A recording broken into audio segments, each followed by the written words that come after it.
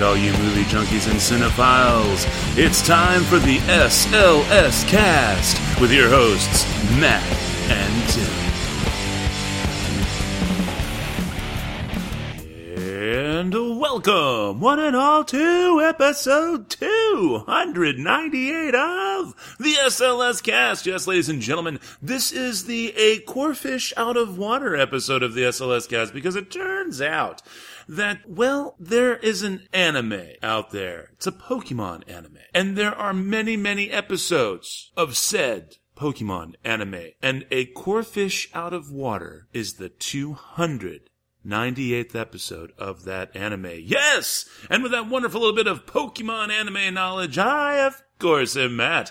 And coming to us all the way from nowhere, well, it's just me. Because even though I asked around, I guess no one wants to play with me, which means I guess I'm just a terrible, terrible person. Or maybe just a terrible, terrible co-host. Or maybe just terrible, terrible at finding co-hosts. Something in there is true. I believe it. I feel it. But we are only 1 week away. Yes, ladies and gentlemen, 1 week away from the return of Tim to guide us and talk to me and whatever else it is that we're going to do. And that's all I got. No, really. We got a little news here for you, and we'll also be covering some movies. The movies did kind of get switched midstream. Sorry about that, guys. Just due to the way everything ended up working out, so we're actually doing Lizzie. But hey, we did it, and it's done. And don't worry, Tim is actually going to be here for those reviews. I believe he phoned them in again. I'm not quite sure, only because I've been cheating around and I just looked at the file name. I haven't heard his review yet. I am actually going to be just as surprised as you. Due to the nature of time and everything else, I am literally going to be throwing this all together as fast as I can, and Tim was kind enough to have sent me his scores. So I am really just going to be doing a cursory listen just to see if there needs to be any kind of quick little noise removal or anything like that. And then we're just throwing it in there, folks. So you guys are going to be just as surprised as me by what Tim has to say. And then hopefully when he comes back next week from his solitude of learning, his layer of learning, I'm not sure. Basically, now that he should know this software stuff he's been working on for a month, we'll find out what all he's been up to. So without further ado, we're going to get right into it. I'm same old guys, just completely swamped with work and school and losing my mind a little bit at this point, but we carry on, we soldier on, and now it's time for news. So here we go, folks. It's the news.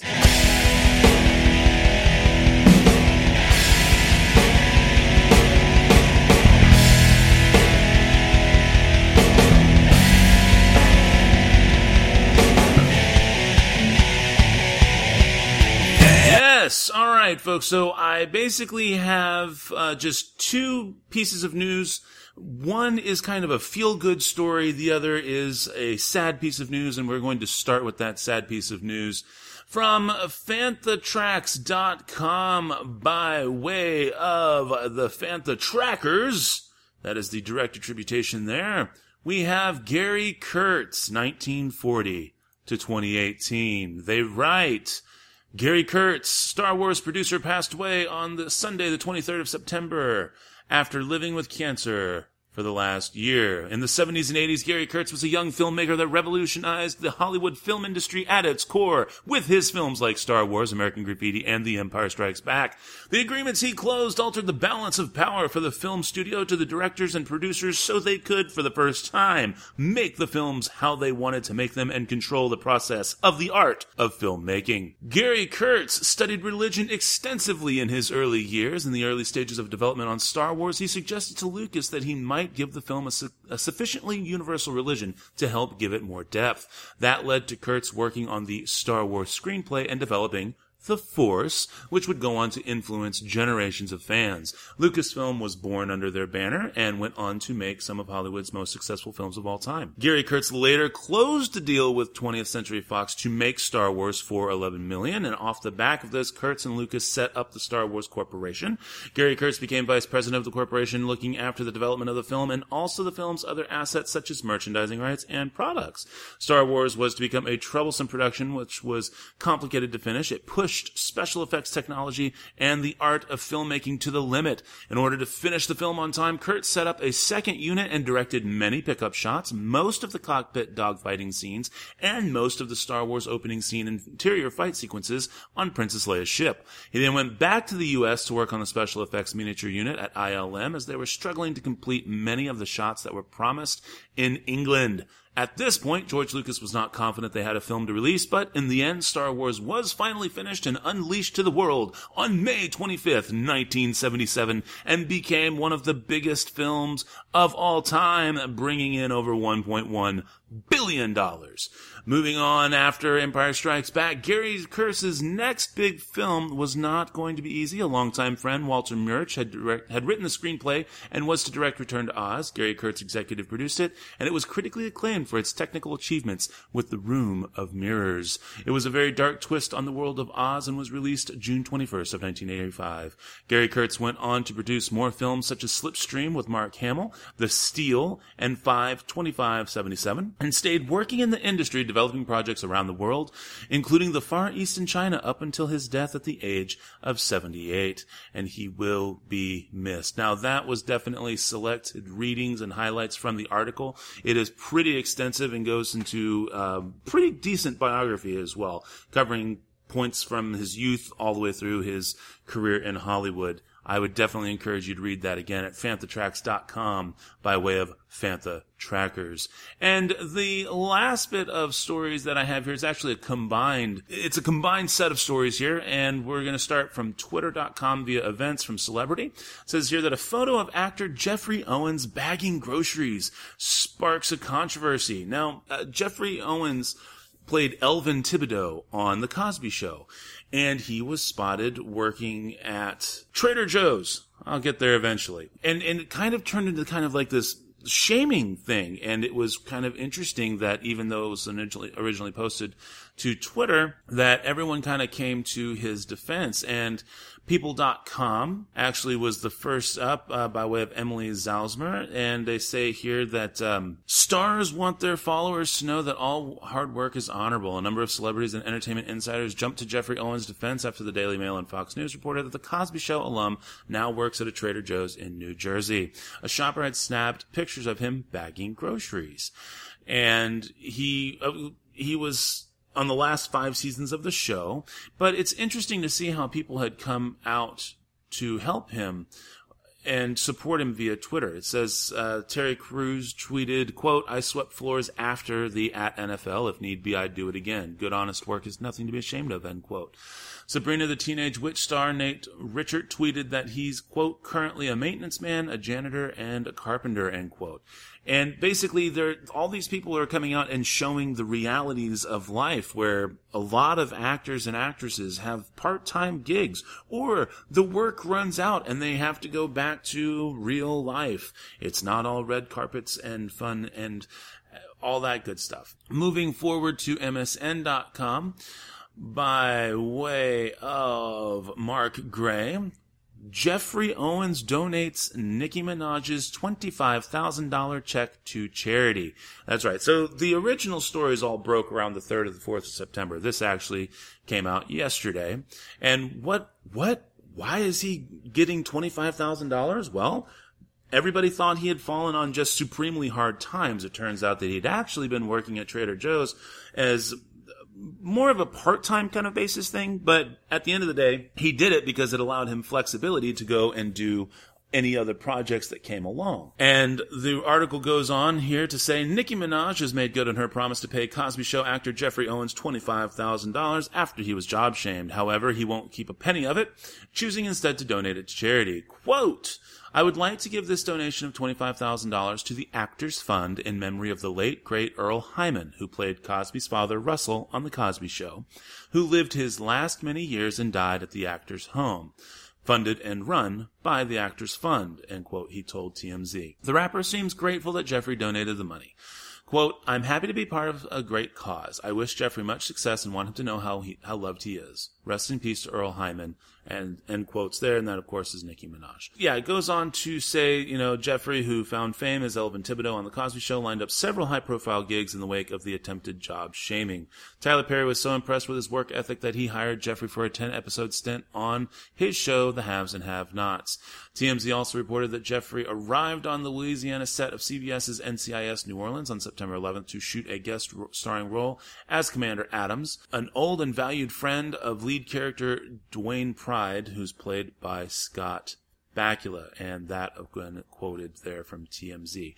And it's just interesting because I think it really just goes to show that I think it takes a great degree of self-respect and humility to understand that even as an actor and actress who has attained a degree of fame, understanding that gravy train doesn't last and being willing to just simply insert yourself quietly back into daily life, not asking for anything, not expecting anything of anyone, really does go to show the kind of character that a great many of these people have. And I think it's just absolutely outstanding that this is finally getting recognized, because everybody always thinks, oh man, you had this hit show 30 years ago. Well, not everybody's able to make that money last. Not everybody got paid enough to begin with. I mean, the infamous example in the movie world that gets pulled up a lot of times is Jeff Daniels on Dumb and Dumber. Basically, Jim Carrey got paid somewhere in the neighborhood of like $7 million to do that film, and Jeff Daniels got paid $50,000. The thinking here is that, oh my God, what the hell? Well, Jeff Daniels actually wanted to do it. That was why he said yes. They literally lowballed him on purpose, thinking that, oh, he'll never say yes to this. But Jeff Daniels wanted to work with Jim Carrey bad enough. He was like, oh my gosh, this sounds absolutely hilarious. I want to do it. And he took it for $50,000. But the thing is that even if you're a decent actor or actress and you get a part in a movie that gives you that $50,000, that's like what? A year's salary? Basic middle income, maybe even lower middle income salary nowadays? I don't see how anybody can realistically think that you're going to make a ton of money. Just like the guy from Captain Phillips or whatever it was, the Tom Hanks movie with the boat captain. I'm the captain now. That actor. They had to literally rent him a tux. He couldn't even afford to show up at the movie premiere or go to the Oscars or whatever. So it's not all sunshine and fucking gummy bears. It's a hard life. Again, my hat's off to Jeffrey Owens for being so gracious and sit there and realize, oh wow, people are kind of, and he was a little upset. He did feel initially a little bit humiliated. But then once all the support came in, he was like, wow, okay, good. People understand, this is good, hard work. And now it's paying off in spades for him. So I'm happy. And I know that that's not technically movie news, but in terms of movies, but I just really personally felt like this was just a really great feel-good story. I'm glad that something good is happening. And it also, again, brings awareness to the fact that the vast majority of these people are just working stiffs. Just like you and me. And, well, that's all I have to say about that. So that does bring us to the end of our news. And next week, I guess we'll have news yet again, because Tim and I really haven't been able to coordinate a good welcome home Tim segment.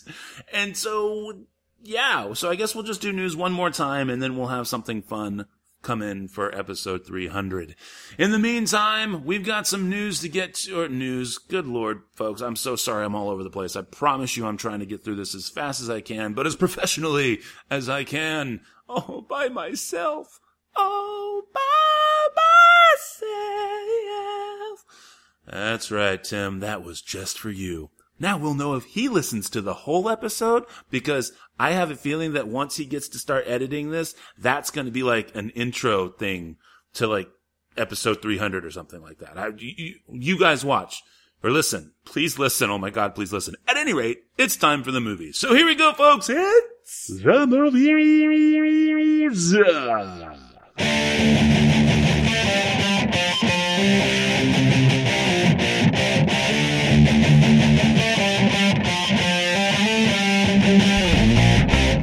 right, so we have got 2 movies for you this week. We've got Lizzie, 2018 version, and The House with a Clock in Its Walls. You know what? I want to end on a high note, so we're going to start with Lizzie. To your knowledge, did your father have any enemies?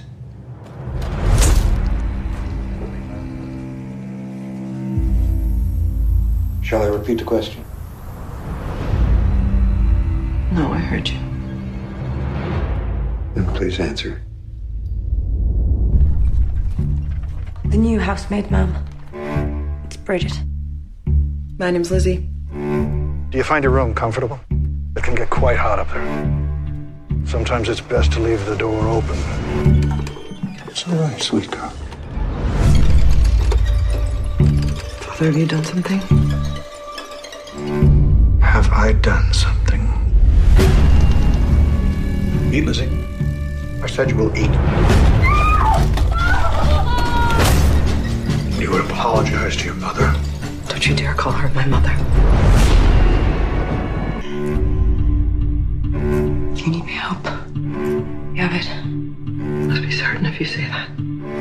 I am. So there you go. You heard it, folks. 2018 American biographical thriller films directed by Craig William McNeil and written by Bryce Cass. This is loosely based on Lizzie Borden, who was accused of axe murdering her dad and her stepmother back in 1892. Film stars Chloe Sevigny, Kristen Stewart, Jay Hugley, Jamie Sheridan, Fiona Shaw, Kim Dickens, Dennis O'Hare, and Jeff Perry. Using as close to the historical facts as they could, they kind of recreated the life and scenario under which Lizzie Borden would have actually committed these crimes in the event that she actually did it. Most people agree that she did do it, but there is enough speculation out there to suggest that it is possible that she did not. This basically sets up the idea that Lizzie Borden and her housemaid Bridget Sullivan had a lesbian affair that subsequently resulted in the need for offing Lizzie's father and stepmother. This movie tries so hard to be so good, and it uses such good story elements, and it's really, I was blown away by Kristen Stewart's performance. I did not think for a second that she was going to act. Just go look up Kristen Stewart School of Acting on YouTube. That's the picture I had in my head of what her performance was going to be. And it wasn't like that at all. It was really, really good. Her performance was really good. The acting all the way around is really, really good. The problem here for me is the director. Craig William McNeil does not know how to string the threads together to make one coherent tale that is concisely told. Everything that it's like got really creative cinematography. There is definitely an interesting way that the shot selection is ordered, and that the cameras are positioned so that things are put into focus or things are drawn away to kind of really get you into the feel of what is happening scene by scene. The problem is that the scenes themselves are either too long or bridged by nonsensical cinematography and just an overall slowness. And I get maybe that's the idea. Part of it is there wasn't a whole lot to do back in 1892. Okay, fine. But it's one thing to kind of make you feel that for a few minutes or to make you feel that from time to time, but the entire movie does this. This movie literally could have been about 40 minutes long. 40 minutes long. It's 105 minutes long. It's too fucking long. I was bored out of my mind for the vast majority of the time in this film. And yet, there are seeds of greatness all over the place, and no doubt about it, it is well acted. And as far as the interesting take of the lesbian thriller aspect, okay, again, great seeds of great story elements are abounding in this, but it just did not pay off for me in any way, shape, or form, and I give this a 2. Barely reaches a 2, and it's because of the strength of the acting. I was, completely blown away, but it just was not enough to save this movie at all. 2 out of 5. Tim, what do you got, sir? Hello again, folks. This is Tim, phoning it in for another week. Let's hope that the quality of this phone-in is a little bit better than last week's phone-in quality. I guess I am back again to talk about the film Lizzie. Yes, of what I've gathered via text messages, I don't think Matt liked this movie too much, so I think I'm pleased to say, especially to you, Matthew, I'm pleased to say that I don't think there's going to be a fight on this one. Lizzie, the best part of this movie very much could have been Kristen Stewart. I think this was definitely one of the better movies I've seen of hers. I, of course, have not seen every single Twilight movie. I haven't seen every other movie that she's been in that I can think of. I remember she was in a sexual harassment within the Army movie. I forget what it's called, and I might be completely wrong, but I'm pretty sure that was her in it, and I haven't seen the whole movie. But she did do a pretty good job of the bits and pieces I've seen of it. But this was a very pleasant surprise. I enjoyed watching her performance. She had a very, I think, authentic Irish accent to boot. Chloe Sevigny, the lead, as in she plays Lizzie Borden, I thought did a pretty good job as well. In fact, the movie is also shot beautifully. I thought the cinematography was nice, and the use of the widescreen aspect ratio. They did a really good job of capturing the I guess I should say the locales, the time period, and the aesthetic that comes along with it. Especially the aesthetic of these women, this family, especially Lizzie Borden, kind of living this confined lifestyle. But I never really got a full understanding as to why her father was so overbearing. And it seemed like maybe he kept her indoors more often than not. I believe it was because of her little seizure attacks that she has. That's why she's not allowed out. I am not sure.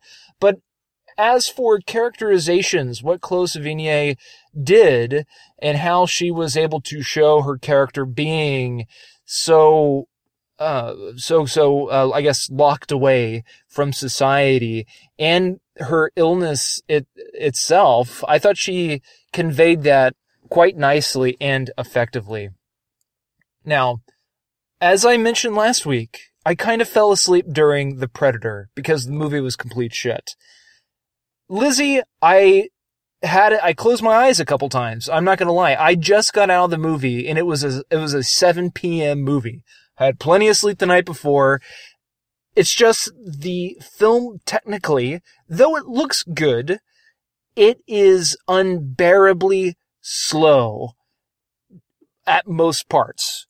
Like, the camera doesn't have to take 85 minutes to pan from one person to the next, to pan from one side of the room to the other room. These characters, there's no reason for them to speak so slowly and take so long to get a point across. And it was just almost excruciatingly bad. And it would have been excruciatingly bad as a whole if the performances weren't good and the movie wasn't at least competently shot. And that's really all I have to say about it. If you really want to go see this film, keep that in mind. I'd say rent it, but hey, if you want to spend a few bucks on it, go spend a few bucks on it. I'm not going to hold you back. It's a decently made movie, but shit, it is unbearably slow. Not for the whole runtime at all. Not for the entire length of the film, but especially the whole entire beginning and the middle where they're taking so much damn time setting up the movie. I looked at my watch a bunch, and I'll tell you what, the first 45 minutes of the movie felt like an hour and a half. No joke. I am landing on a 2.5 out of 5 with this one. I don't want to give it a 2 because I can't say that I didn't like it.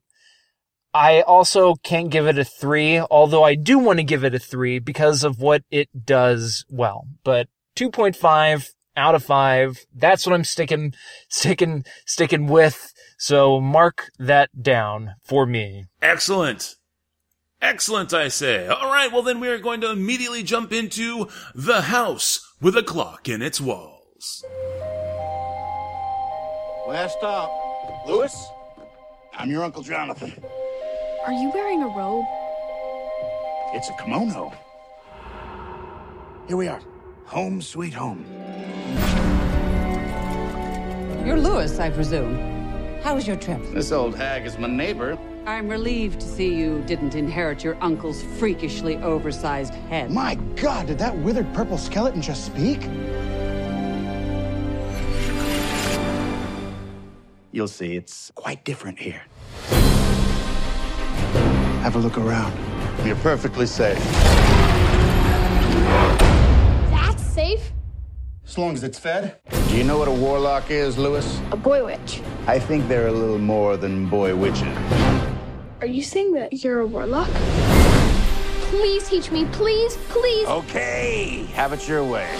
I can give you the right books, teach you the right spells, but that last 1%, that's up to you. I don't want the creepy little runt. Think I want him? You've told Lewis everything? Well, not everything. Do you hear them ticking? This house used to be owned by another warlock. He's very wicked, very powerful. He left a hidden clock in the walls. We don't know what it does, except something horrible.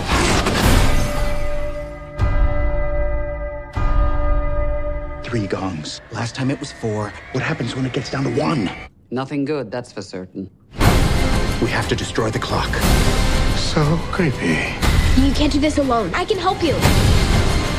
You want to see some real magic? I'll show you. Yes, baby. 2018 American family film directed by Eli Roth, based on the 1973 juvenile fiction novel of the same name by John Belair's.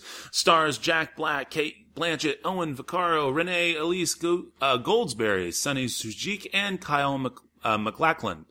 The film follows a young boy who goes to live with his uncle in a creaky old house, which is haunted by the ghost of his uncle's former friend who is about to end the world with a clock he made and hidden within the house before his death. Now, you clearly got that from the trailer. Easy enough. But let me tell you, this movie is truly a wonderful, wonderful, wonderful breath of fresh air. It is definitely designed to set up a franchise. There were 12 novels. 12. Count them, folks. 12. That's right, J.K. Rowling. You got nothing on this. But in all seriousness, the movie is also beautifully self-contained so that you don't have to make a super huge franchise out of this. And you could also work it in such a manner that you can condense any of the remaining books and adventures to make something more concise, and you don't have to drag it out for 12 movies because, let's face it, I don't think you're going to get even Kate Blanchett, and I don't even think you could get Jack Black to hang on for 12 movies. But that's okay. Even if we only got like a really badass trilogy out of it, I would be super happy. And you know what else? I'd also be happy if we got no sequels because we don't have to worry about diminishing returns. This movie, though, is just absolutely outstanding. And as I said, just a complete breath of fresh air. I loved the genuineness of the performances, the clear camaraderie of the cast, and the chemistry between Jack Black and Kate Blanchett is very clearly real on screen. If they hate each other in real life, which I don't think is possible, but hey, anything I suppose is. But if they hated each other in real life, you would never know. I mean, they just completely and truly look like they are friends. And it just feels like they have an off-screen chemistry that enables them to just play off of each other in such a way.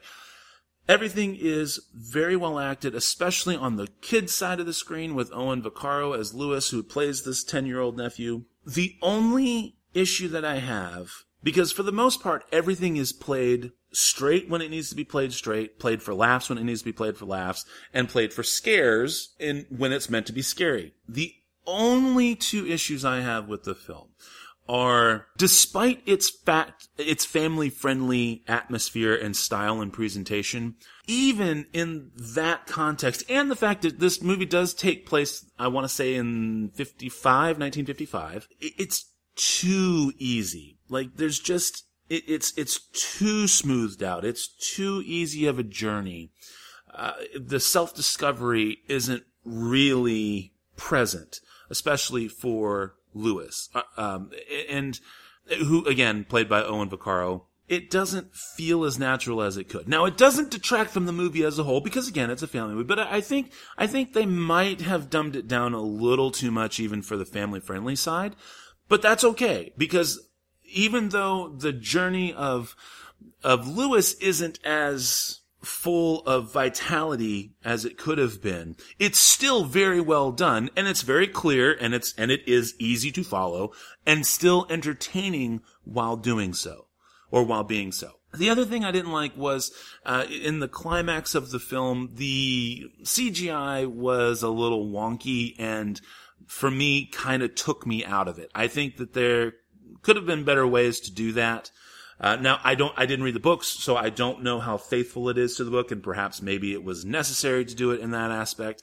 But you've done such a good job of building up a lot of creepy aspects and everything in the film.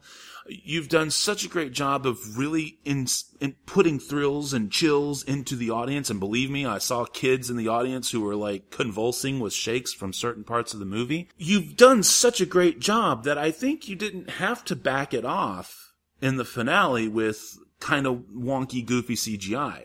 And you could have maintained that hold. So those are the only two complaints that I have about the film. Ultimately, I give this a 4 out of 5. It is a fantastic movie. I really, really like this movie. I will own this movie.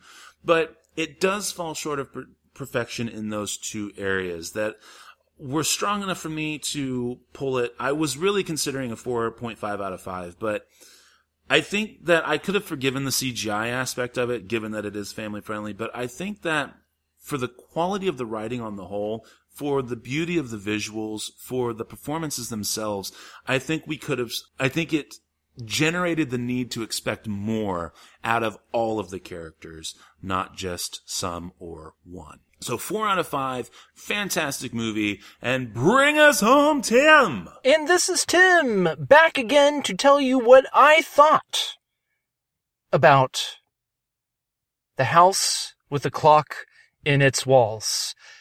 Which, actually, not just The House with a Clock in Its Walls, but in fact, Michael Jackson's Thriller, to which if you go and see The House with the Clock in Its Walls in IMAX, you'll be treated to the actual, or the original whole Thriller short film directed by John Landis and starring the late great Michael Jackson. The House with the Clock in Its Walls had a heavy act to follow, man. I mean, seeing and hearing Thriller in an IMAX theater was definitely an experience that I am super happy I drove the 35 minutes to experience it in, to experience it in, to watch it in, to watch it in, to do it, to watch it, to experience, whatever. But yes, I drove 35 minutes to go see The House with the Clock in Its Walls in IMAX so I could see the Thriller in the 3D and in the IMAX. Now, The House with the Clock on Its Walls, I couldn't help myself, but I was curious to read reviews. I was wondering what people were thinking about this film, because it is in fact directed by Eli Roth. I'm sure he was making this at the same time he was making the really shitty Death Wish movie that we watched and reviewed earlier this year. And the reviews, though the critical reviews were pretty positive, I think the movie has like a 69 or so critic review on Rotten Tomatoes, so not quite fresh, but the audience's score is rotten. It's like 58, 59, like it's not positive at all. And I am surprised, because I had a fucking fun-ass time watching this movie. I really don't know where to begin. It reminded me of the type of kid movies, that were PG growing up, and especially those ones that I grew up watching, not necessarily they came out when I was growing up, that these type of movies, or those type of movies, just never really held back when it came to frightening imagery, to more adult themes, to the overall scariness, I suppose. This movie, The House with the Clock in its Walls, just didn't hold back. It didn't censor itself. It wasn't catering to a sensitive child or sensitive family members, which I appreciate. For a PG movie, there is a healthy dose of scary imagery, and even, I guess I could go as far as to say, not just scary imagery, but maybe not frightening, but grotesque imagery. You have Jack Black with the actual Jack Black head, but with a baby body, and you see his butt, which is kind of weird. You have Kyle McFadden. Is it Kyle McFadden? I think it is Kyle McFadden. Agent, what's his name? Coffee drinker, donut eater from Twin Peaks.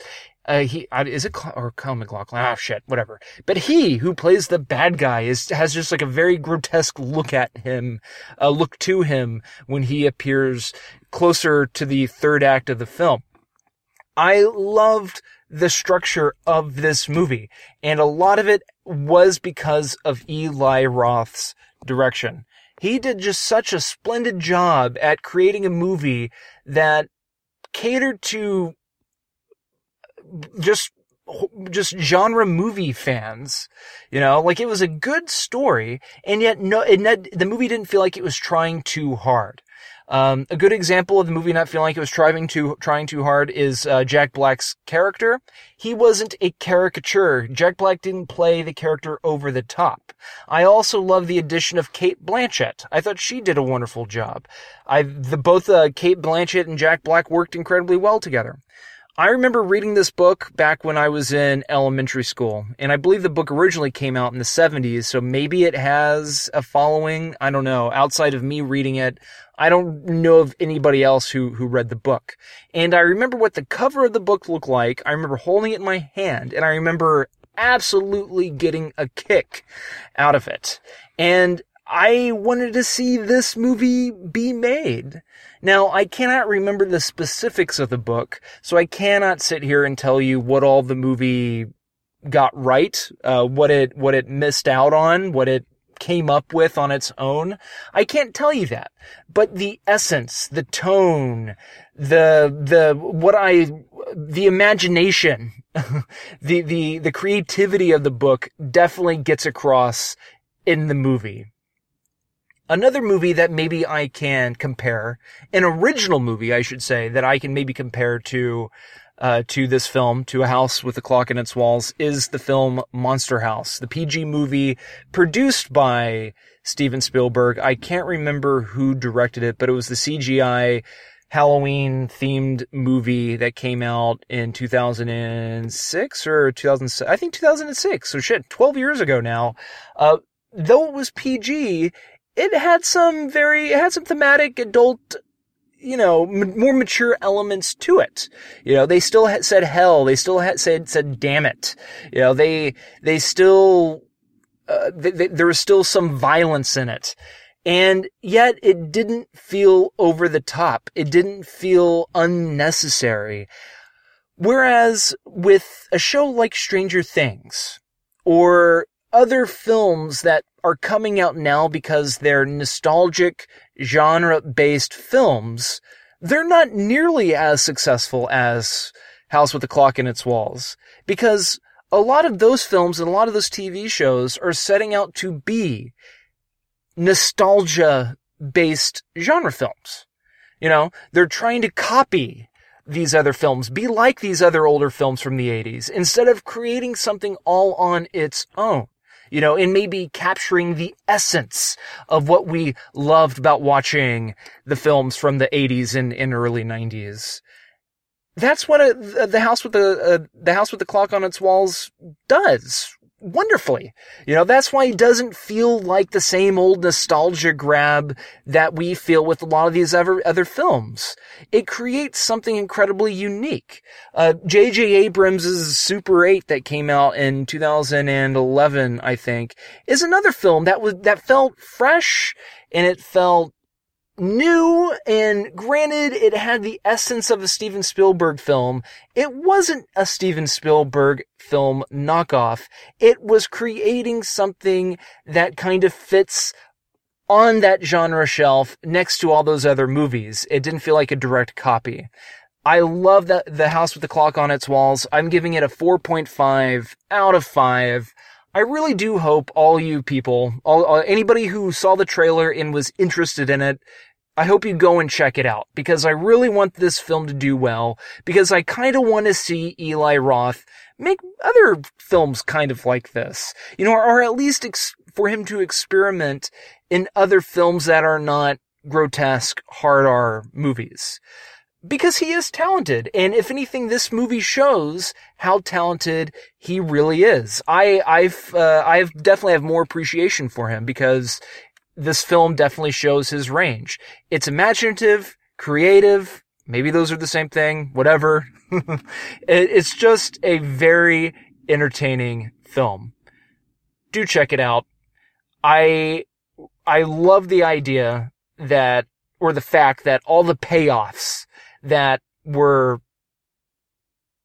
brought up throughout the film, the payoffs that were introduced, I guess, they actually paid off by the end of the movie in their own unique way. But yet, you're not sitting there expecting for something to pay off. It just happens organically. And I really wanted to make sure I get that little bit in my review, because I think it was important. So I'm giving it a 4.5 out of 5. Go and see it. It's the most fun I've had at the movie theater for the past couple weeks, I think. And it was a surprise, definitely because of the non-love it has been receiving from audiences for some stupid reason. Go check it out. 4.5 out of 5. The House with the Clock in Its Walls for me. All right. That is it, folks. And so next week, we're going to be celebrating Tim's return with a whole whopping form or fashion of the following movies. Hellfest from the theaters, and some classic werewolf movie action. Werewolf of London, The Wolfman, Frankenstein Meets the Wolfman, and House of Frankenstein, all from the 30s and 40s. Well, except for Hellfest, that's in the theater. Yeah, so please, please, please come and join us next week for that. And without further ado, I believe we're just going to jump right into the spiel. Yes! So the music you've been listening to, as always, has been brought to us by our music partners, Cries of Solace. You can check them out at ReverbNation.com and Facebook.com, /Cries of Solace. As for us, we are, of course, the SLS Cast, and you can find us at SLScast.com. You can send us an email to the show at SLScast.com. You can follow us on Twitter at the SLS Cast. You can follow me, this is Matt, on Twitter at NetTwit12345. You can, of course, come aboard that information superhighway and track down Tim on Twitter if that's your heart's desire. Don't forget, please subscribe to us on iTunes and or favorite us on Stitcher Radio, as well as listen to us on the old SoundCloud or other podcast directories. If you'd like to support the show, we would love for you to head on over to patreon.com and check us out there. And so until next week, this is Matt saying that thanks to Kyle MacLachlan, I get to say this: becoming a father increases your capacity for love and your level of patience. It opens up another door in a person, a door which you may not even have known was there. That's what I feel with my son. There's suddenly another level of love that expands. My son is my greatest joy out of everything in my life. Thanks again for joining us, folks. And we can't wait to have you back next week to welcome Tim back. Thanks again for listening to the SLS Cast with your hosts, Matt and Tim. You can find us over at slscast.com. You can also follow us on Twitter at the SLS Cast. You can send us an email to the show at slscast.com. And of course, you can always subscribe to us on iTunes and or favorite us on Stitcher Radio. Thanks again for listening.